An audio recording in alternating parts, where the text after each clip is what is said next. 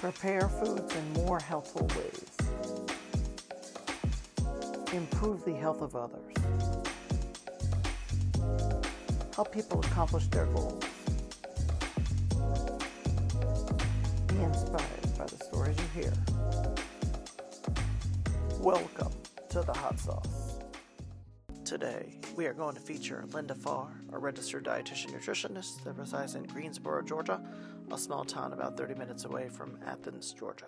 All right, so welcome back to the Hot Sauce. Today we have a good friend and fellow Academy member who has served as, I guess you are past president. How many times removed now? One? Two? Two times removed. Yeah, 2 years out. Two times removed. Okay, so this is Linda Farr. So we're going to put Linda in the hot seat here, and we're going to go ahead and ask her to tell us about her journey into the profession, what has inspired you to join the profession. If you want to go back and tell us where you went to school, where you did your internship, and jobs along the way, we'd love to hear it. So the floor is yours. Great. Thanks so much, Angel, for inviting me. It's such an honor to be here. And, I can't think of a better name for a podcast than Hot Sauce, because this Texas girl loves her hot sauce. And, I think if we compare our profession to hot sauce, we know there's different intensities and different flavors and different recipes, and that's what our profession is. So congratulations on all you do for our profession. Thank you. Sure. So I grew up in Iowa City, Iowa, and I'm the daughter of a registered dietitian. And so when I began thinking about careers, which was in junior high school at the time, I thought about dietetics and I thought about being a flight attendant. And so those were my two things that I really wanted to do. But my first paper in junior high school was on anorexia nervosa, and that just fascinated me. And I may be very unique, but I fell in love with what I thought dietetics was, food and nutrition. I enjoyed a little bit of cooking as a kid. I felt like nutrition and dietetics would not only be a great career, but it would benefit me and my family personally as I grew and had a family. And so I set a beeline toward dietetics, and I did it. I knew that's what I wanted, and I had no questions, no sidelines. I went straight to dietetics. So all through high school, I prepared myself like you do. In college, I had a wonderful experience. It was in the summers, I would work at the University of Iowa, which is where my mother was a dietitian. And she ran a satellite hospital called Children's Hospital, which was actually a polio hospital in the way back before even when she was there. And since then it's been torn down. But in the summers in high school, I would serve trays, I would work in the dish room, on the tray line, help make salads and that sort of thing. So I did that in the summers. And then the summer between, I guess it was at the end of my junior year, I did what you call an externship at the University of Iowa, where I spent the summer working with a pediatric dietitian. And what we focused on was what we call the constant carbohydrate diet, which is now carb counting. And that's what we did back there. So I learned the diabetic exchange list and had it memorized and was real experienced in that before I really had my clinical classes in college. And so I felt like I was very well prepared. And my advice to any intern or student interested in dietetics is that I'm not sure if shadowing gives you enough experience. If you're going to do that, I would encourage you to really work in the field, wherever you want to work, whether it's food or a hospital or a nursing home or some other environment. I think actually getting in and working alongside of a dietitian or a dietetic technician registered, if that's your area of interest, that is very beneficial, because I felt really prepared throughout my internship and throughout college. Awesome to hear. Awesome to hear. Yeah. Please so I attended Iowa State University and then the University of Iowa for my internship. And I interned in the 70s. And in the 70s, we were only allowed to select from 2 internships. And our advisors would tell us what 2 to apply to. We didn't have to pay to apply. And when we got the internship, we received, and I'm not sure if all internships at that time were the same, I think they might have been, but we received a stipend for our food and our lodging. So during my internship, I lived in the nurses' dorm at the University of Iowa, and it was connected to the university hospital through a tunnel because in the winter it got so cold. And so we would go to and from the university, and we were expected to work whatever hours were required. It was not an 8 to 5 job or a 7 to 3 job or anything like that. We were at the whim of whatever was needed. So there were days when we were working into the evening, we were having to get real early. We received no pay, but we had wonderful experience. We wore uniforms. It was a wonderful teaching experience in a 1,000-bed medical center. So there were medical students, nurses. And another thing that's interesting about that time is that dietitians were paid a lot more than nurses. We were more highly educated than nurses. And at that point, nurses didn't even have a BS degree in order to practice. So nursing has progressed through the years, advancing their degree and expertise. So after I completed my internship, I was also enrolled. We were all required to be enrolled in the graduate program. So we were graduate students and interns. It was an 8-month internship. And at the end of our internship, we graduated with 12 hours toward our master's degree. And most everyone that I interned with went on and got a public health master's degree. I did not complete my master's, and I have some perspective on that.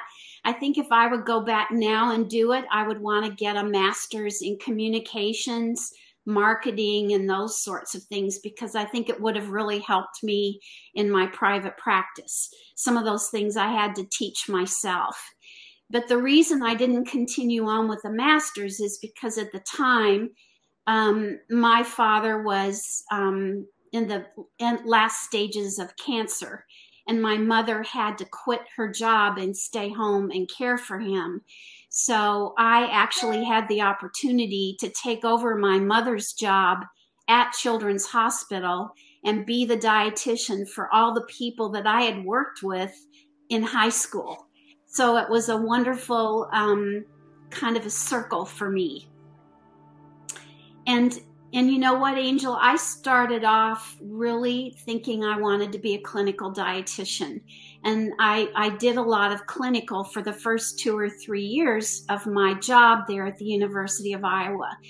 But I found a huge passion for the men and women in the food service department and all the things they had to learn and all the blood, sweat, and tears they put into preparing the food and being there on snowy days when nobody else could get to the hospital and being underappreciated by the rest of the hospital. So I felt my calling was being a hospital food service director. And that's what after I moved to Texas a couple years later, I was clinical and worked at Presbyterian Hospital for 2 or 3 years.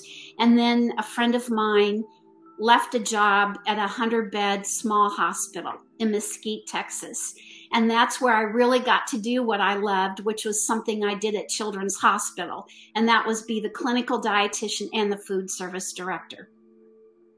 Mm-hmm. And what excites me about dietetics is helping people.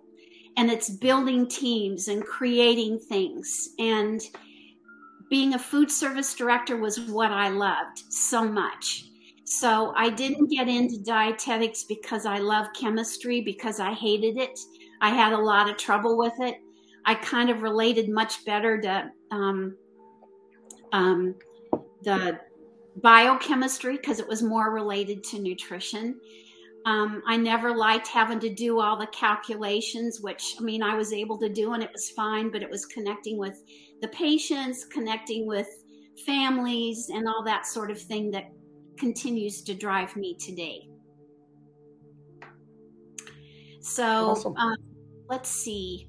So I was a food service director in small hospitals in Mesquite, Texas, for about 6 or 7 years. And then one of my assistant administrators from that hospital was hired to open up a private mental health hospital.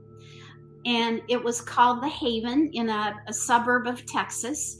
And she hired me before the hospital opened to be the food service director, the director of housekeeping, and the director of purchasing. And I questioned myself a little bit, but was very excited about the opportunity. And I said yes. And so I moved into this new role and quickly had to learn about housekeeping and realized it's not half as regulated as dietetics. And if I knew about the regulations and sanitation and safety of dietetics, I could run a housekeeping department. And definitely purchasing. We do purchasing all the time in our food service department. So it was a wonderful, wonderful opportunity that I loved. And at the time, mental health was highly funded. And this was a private hospital where we dealt with eating disorders, and we could keep those patients in the hospital for 6 months in order to really see them transition through the stages they needed. And we worked with psychologists, personal psychologists, psychiatrists. We had an art therapist, a music therapist. It was a wonderful, wonderful team in which I really learned a lot about eating disorders.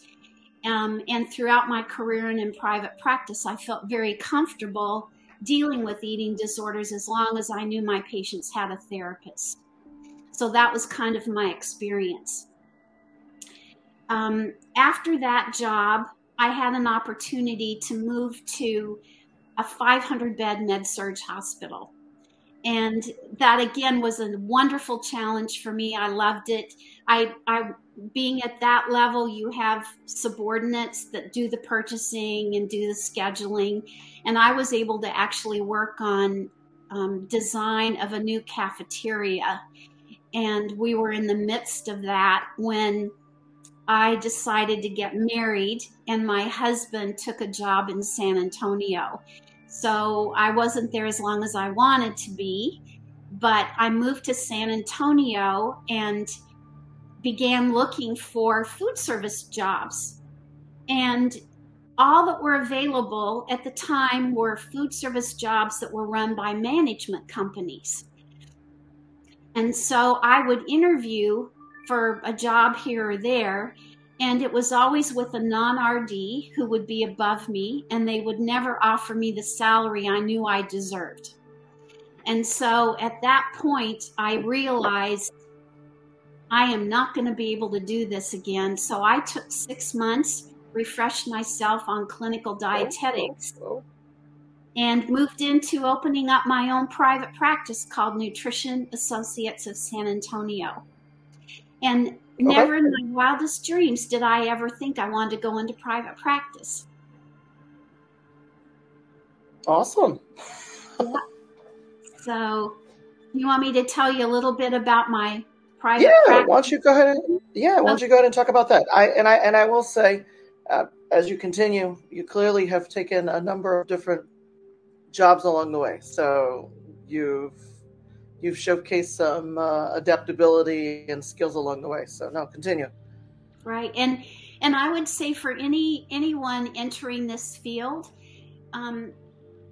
it's such an awesome, wonderful field that adapts to whatever your life is. So wherever your profession may take you, wherever you live, whatever your interests are, whatever doors may open, you can always say yes. and you can adapt and have multiple job opportunities. So you can't always lay out a path and know exactly where you think you want to go, because things are always changing in the field and your interests always change. So one of my pieces of advice that someone told me is always say yes first and then figure out how you're going to do it. Because the multiple skills that you have as a registered dietitian or a dietetic technician registered can be transferred in so many ways. Absolutely. So when I opened my private practice, it was one of the most fun things I think I'd ever done. I never worried about failure because I had operated large food service departments. I had budgeted. I had learned how to market the services of the hospital. I had collaborated with teams. I had all these challenges that I could relate to. And so I really never worried about failure. It was fun. I was able to create and not have to pass it by someone. And I knew that I had to manage my budget. So I did a lot of development of my own materials.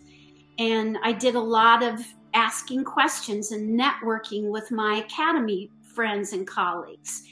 And I have to say, I am a very proud member of the Academy of Nutrition and Dietetics. And I credit it for a lot of my success throughout my career.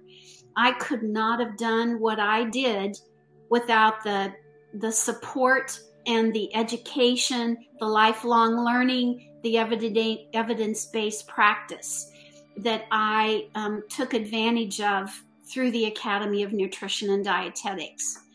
So another piece of information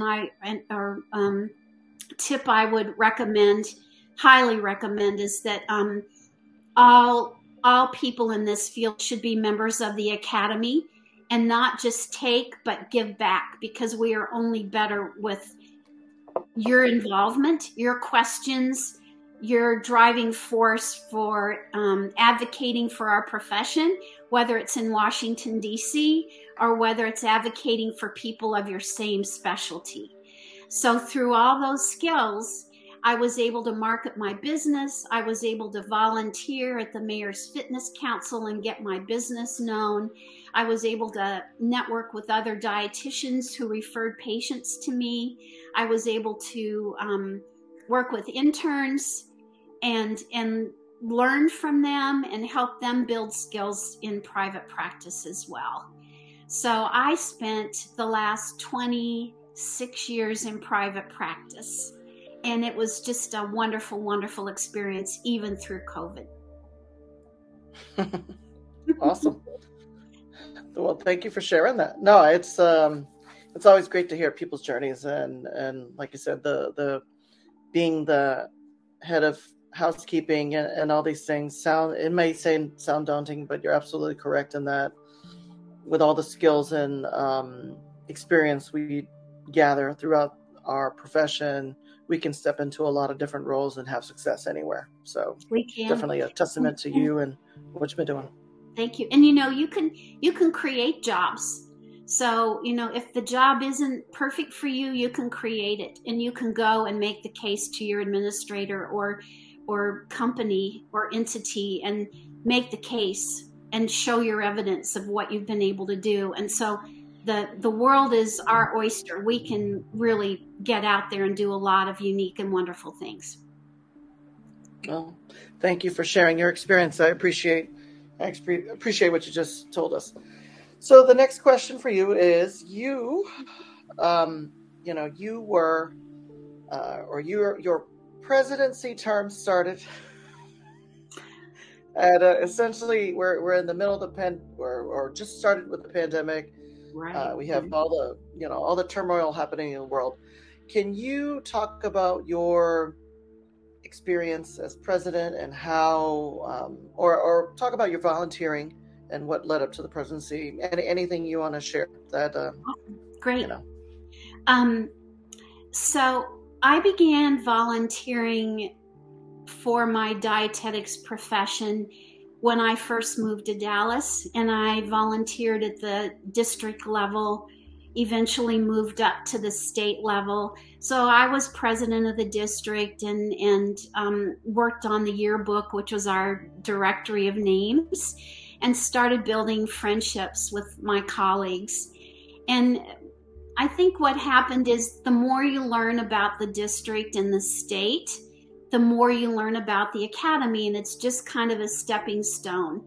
And so I moved from being the academy Texas president and learning about lobbying efforts and licensure and the organization of the state affiliates. Then I became a delegate for Texas, and I began learning more from other people around the country. That was a fantastic experience where you broaden your horizons and you understand and you get to meet people from around the country who all have so much in common. And I have to say, the Academy and its members have become like family to me. There are no borders within the Academy because we all are so much alike in so many ways, and we all have similar experiences in some ways. In other ways, they're very different, and we grow because of our different experiences. So I was a delegate and then became Speaker of the House of Delegates, which put me on the Academy Board of Directors. And that's a whole different perspective, because now as an Academy board member, you're looking at the organization as a business entity. So we've got the membership, which is, working with the affiliates and the delegates and that sort of thing in professional issues. And then we have the Academy Board of Directors, which manages the business, the association. So we think about finances and our strategic plan and working with the CEO and visioning our future. So it was a shift for me to be able to understand that. But again, I could kind of relate to that because of being a department head through my years. And so I was as Speaker, I was on the Academy Board of Directors 3 years. And after that period of time, I was interested in being Academy president and ran for Academy, tried to apply and for the nominating committee and was not selected. And eventually I did become Academy president, and it was such an honor. I really think, COVID was a challenging time. I took over president at about June of the year COVID. We had COVID 2020. And so everything that we had been planning 6 months prior really changed. But I was able to change, and I was able to see and hear the needs of our members. And I feel like my calling was to hold us together as a profession and soothe everybody's emotions and listen. I mainly listened to everybody's concerns. And it was not just COVID, but it was the social unrest from the George Floyd incident, which moved into Black Lives Matter and so many other issues that we were dealing with at the time. Right. And I definitely did not have any of the expertise that I needed to handle it on my own. There was a team effort from the Academy Board, the members, the Diversity and Equity Committee, and a lot of that was in the development stages. So we were learning. I was still running a private practice. The Academy CEO was still trying to coordinate with the staff to be sure that they were doing okay. Luckily, our Academy staff had already worked remotely for quite a while, so that was not any kind of a stress factor. But our FNCE had been planned. It was going to be in Indianapolis, and plans were underway. And we were going to have a lot going on at the raceway, and plans were pretty exciting. And then we had to pull back and put together a FNCE that was totally virtual. And that was done in about 4 months, maybe 5 months, something like that. So all in all, it was totally my honor to be there for our members and to help everybody stay connected, share information, keep the staff and the members and the board, everybody joined. And it was not what I expected, but I have to say my whole career was not quite what I expected. And I found it very fulfilling. Okay. Well, thank you. Thank you for sharing that. I would say that when we went to Fancy in Orlando and got to see you walk on stage, it kind of made me say, like, oh my God, like, how far have we come? Because you were there, and your presidency has basically been virtual.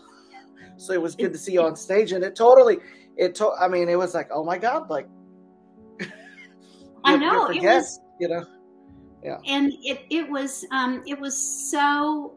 so wonderful that Ellen was so generous in allowing Kevin and I to be on stage with her. And when we got there in person, I didn't realize how many people felt like we'd kind of lost that tradition of the presidents being on stage.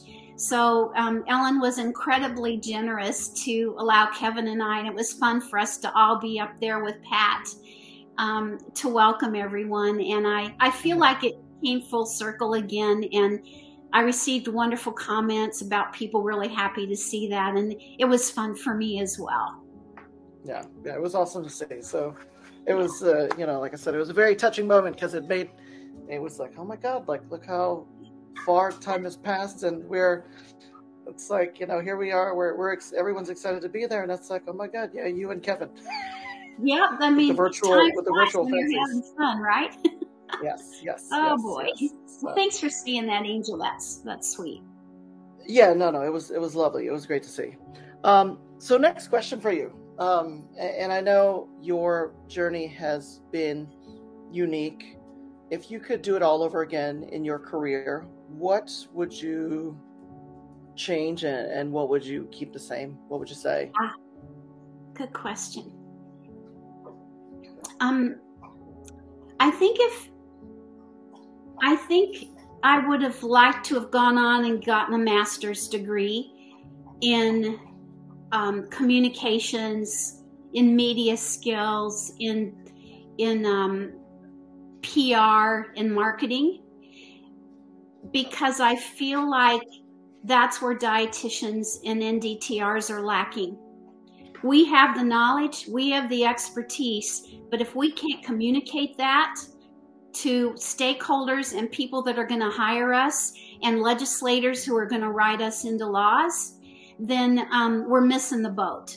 And what I learned in private practice is that maybe 40% of the time I'm worried about my skills and the best materials and education of my patients.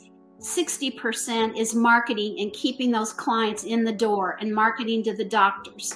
And you can't just market or do PR activities once or twice. You have to keep it going and keep it going.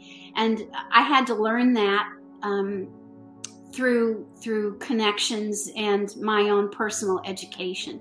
So that's the one piece I think I would change. What I wouldn't keep the same, or what I would keep the same, is my path through the various areas of food service and dietetics. I feel like you miss so much if you only focus on one area. You lose your expertise, for one thing. It's real easy. A few months out, a year out, you're not qualified anymore. You've lost your most evidence-based practice. So Right. I feel like people are limiting their possibilities by just focusing on one area. And I say my career path. Okay. Let's see. Awesome. Well, I know that well, I guess maybe you want to, the next question would be, what does the future hold for you? I guess I know you mentioned, well, you were in San Antonio, now you live in Georgia. Tell us about this whole experience, moving to Georgia. Sure. So before I was elected to Academy president, my husband and I were discussing when can we retire. And my husband was ready to retire much sooner than I was. But during COVID, he began to be my office manager and helped me with billing and things like that. And so he couldn't retire until I was done with being Academy president and I was done with my private practice. So we negotiated and decided that we wanted to be sure and retire before we were too old to be able to travel and do some things that we want to do. So December 15th of 22 was the day that I retired from my private practice. But I tell everyone I am not retired from the Academy or my profession.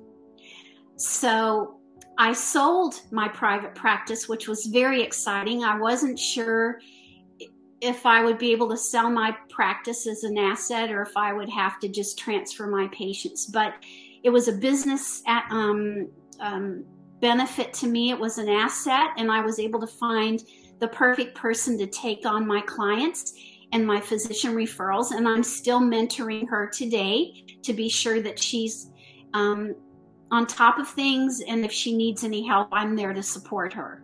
So over Christmas, we moved to Georgia, and I am loving it here. I'm learning to play pickleball and doing a lot of yoga and Pilates. We've got a lake about 2 blocks away, so we're going to do some sailing, and life is sweet, and I'm enjoying it. And as far as Academy goes, I'm finishing up. As past president, you're involved with the nominating committee. That ended last year for me. But this year I'm on the Academy Awards and Honors and Awards Committee, so I'm doing that. And so that is ending at the end of this term of office. So then I hope to go on a speaking be available for speaking. Primarily, I think my expertise would be in the leadership areas. I don't feel like my primary expertise is weight management and private practice, GI. I did some diabetes, although I was not a diabetes educator. I did eating disorders. But I'm not, since I'm a few months out now, I'm really focusing on leadership. So I'm looking forward to sharing my knowledge and expertise and experiences from Academy leadership with some of our members. Awesome. That's great to hear. It's good to see people still be involved. I think sometimes people might be like, how do people have the time to volunteer? But to see people still be involved even after long being involved, it's I think it's a family, it's a big network of people that we know, and friendship for life, so it's a great thing to see. And one thing I'm really proud of that I didn't really talk much about was when I was in San Antonio in my private practice, I did a lot of volunteering with the Mayor's Fitness Council. And at the time, the way it began is that I was delivering a PAC check to one of our Texas senators who was a pharmacist and was very much in support of dietitians being licensed and many of the advocacy efforts at the national level. And so her name was Letitia Vandepute. And she was a wonderful supporter of dietitians in San Antonio and throughout Texas. So when I delivered that check to her with some other colleagues, I asked her if there was anything I could do to help her. And she said that she was creating a San Antonio committee to work with one of the county commissioners on creating healthier options in restaurants and helping subdue the diabetes epidemic and obesity epidemic in San Antonio. At the time, we were somewhere between the number 1 and number 3 most obese city in the country. So she appointed me to this committee. I made connections and networking through this committee. And from that committee, the Mayor's Fitness Council was created. So I was the first dietitian appointed to the San Antonio Mayor's Fitness Council.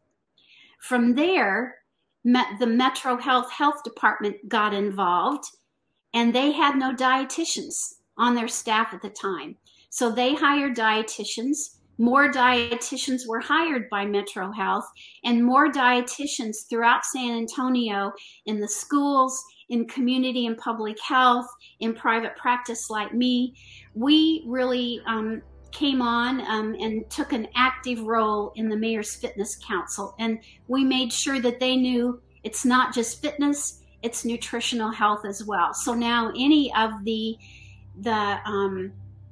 activities that are sanctioned or approved of by the Mayor's Fitness Council in San Antonio must have a nutrition component. So, maybe it's healthy snacks or something like that, along with the fitness program. So I'm very proud of the work that we did. One of the programs, that the Healthy Restaurant Initiative, was called Por Vida.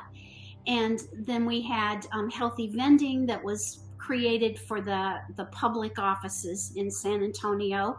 And another thing we created on the Mayor's Fitness Council was called Ciclovia, which was taken from a program in South America. And what they do is they close down one main street downtown and for half a day, and people bring their dogs and bicycles, and there's little venues along the way.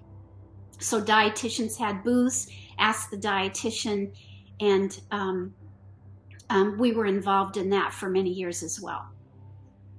That is awesome. Well, say, I mean, clearly you've dabbled in everything, anything and everything, and brought a good name to the profession. So thank you. You're welcome. It's okay. I think all of us have a role to play in not only promoting ourselves, but promoting the profession. So when we're out there like you, Angel, talking about being a media spokesperson or a leader or this podcast, you represent the rest of us. If any of us do media on YouTube or anything else, what you say and do represents the rest of us. So we all have to be solid in our evidence-based practice. We have to promote the rest of us as well and be a united force. And to me, the Academy is helping us with that. Absolutely. Well, that's why we put this out here. We want to make the profession look good. That's, we want to advertise the strengths of the registered dietitian and the DTRs out there. So thank you for that. Thank you. So thank you. I could chat with you all day. I love everyone I chat with. So I'll just ask you the final question. I want to respect your time, but any words of wisdom for the next generation of dietitians? And I did recently open up my podcast to other outside of the profession, because I feel there's a lot of tangibles that we all can learn from each other. But anything you'd like to impart for young students, interns, or up and coming dietitians? What would you have to say? I would say keep an open mind when you're going through your education, no matter what it is, and don't assume that you're going to go into one particular expertise area. Learn a lot. I would say get experience in a variety of different areas and get some mentorship. Ask for mentorship. No matter how long you're in the profession, we all need mentors, and we can learn from that. And the last thing I'd like to say is say yes first. Kathy King was a mentor of mine when I was in my private practice, beginning that. And she always told us, say yes first and then figure out how to do it. And I've always used that as my mantra. We can figure it out. We have so many skills we don't tap into. And no matter what your expertise or profession, give it a chance. And it's okay if you fail. You learn from it and you can move on. None of us are perfect.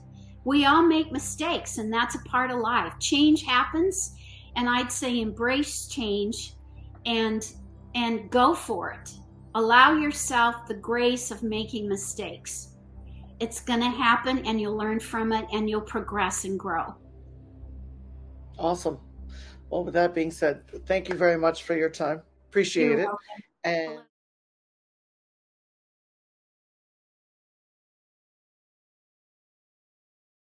Before we end this video, I want to give a quick shout out to today's sponsor. It's me. Your greatest gift if you are watching this on YouTube is to like, comment, subscribe, ring the notification bell, and share this content. If you are listening on a podcast platform, please share away. And of course, if you want to buy me a coffee, you can go to Buy Me a Coffee and share a beverage my way. And if you want to purchase one for the guest that I just interviewed, send it my way and I will gift it to that individual. Thank you very much for watching and have a great rest of your day.